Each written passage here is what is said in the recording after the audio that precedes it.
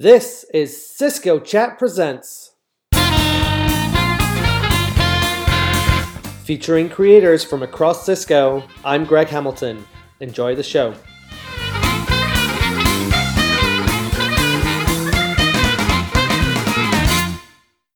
Hi, and welcome to another New Voice of IT podcast. Real answers from real Cisco experts, as read by some really unique characters. Today, we're discussing ransomware, something large corporations are very familiar with, but smaller businesses are now being targeted just as aggressively. Here to share some information growing businesses should know about ransomware, we're delighted to have with us Anana. Thanks for joining us. Hello. Would you like a butterscotch? It's covered in a little lint. Oh, no thanks. Okay, dear.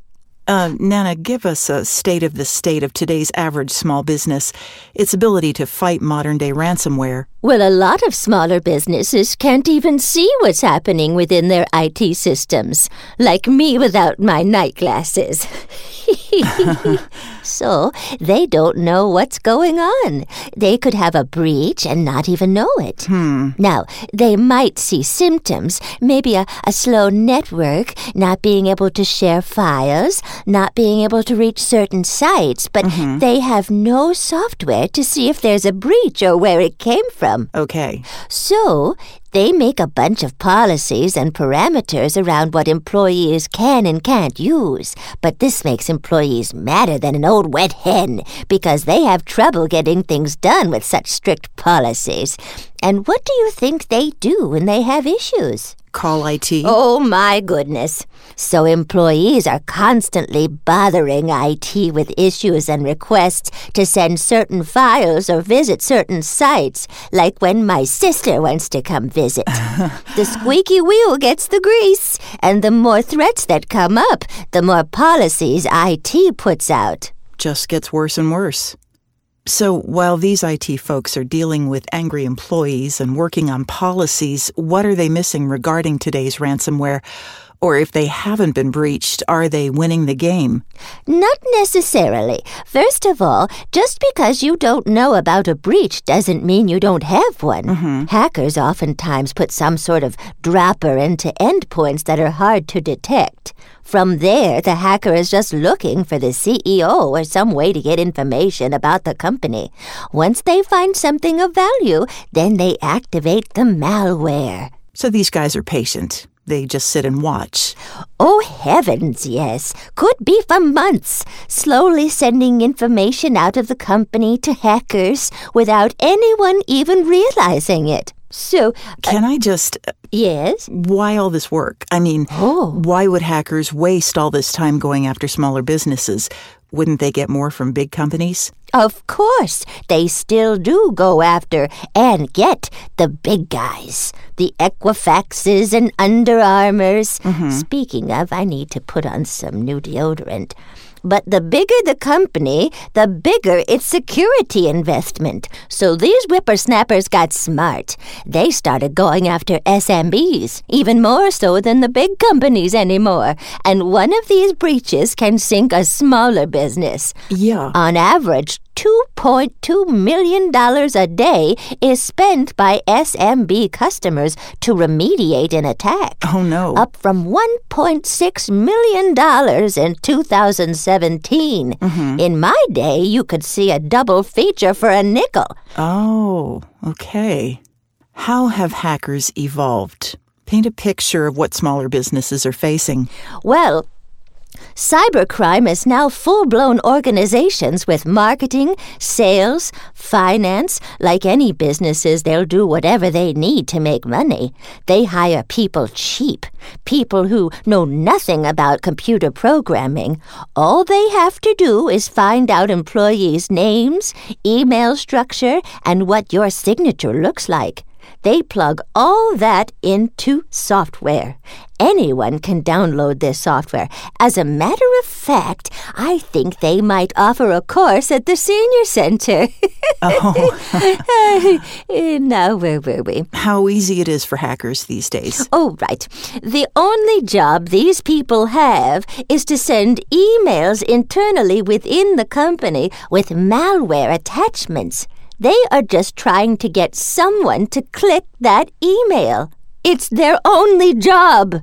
And this pays for all the business's operations. Can I ask the obvious? Of course, dear. Employers keep sending out warnings. Don't click on suspicious links within emails. Of course. Then why does this continue to happen? Are employees just not listening? I suppose, sometimes, but it's not that simple. As companies become more sophisticated, so do the hackers. Remember when the typical malware email was something like, "You just won $100. That one got me. Oh, no. Yeah. Oh, my son was so angry. The third time it happened. I bet. Oh, he had a real bee in his bonnet. So how have today's hackers gotten smarter? Oh, heavens to Betsy Ross. Well, today, hackers send stuff like, "You haven't paid your Blue Cross bill," or it will look like a message from your bank with a real logo and maybe a zero instead of an O in the domain. Even the most trained eye would have a very difficult time catching it. And all it takes is one click, and they got the whole kit and caboodle. Scary. It sure is. Another trick is these hackers are smart as a whip. They know what's happening in the industry, and they capitalize on it. A lot of companies are managing their mobile devices, smartphones, tablets, laptops, as well as desktop computers. If you have one of these managed devices, you'll often get notices from IT saying you need to perform updates. Yeah, I get those all the time. Oh, careful, dear. Hackers realize the market is moving in this direction, so they'll reach out to employees and say, "You need to update your mobile device." But what they're doing is just adding the endpoint to some other hacker's mobile device. Yeah. So now that hacker doesn't even need to get your credentials. They can get to your endpoint whenever they want. Whoa. Yes, so it's not really fair to just blame the poor employees or for my son to blame me. Hackers are getting so good that no business, large or small, can just rely on cyber-aware training to keep employees from inadvertently downloading malware. Okay. They need software security in place to make sure their company's data and networks are safe. So, do you think smaller businesses find it hard to believe that they're now the prime targets? I'm too small, no one will bother me, I don't need this software to protect my company. Well, if wishes were horses, beggars would ride.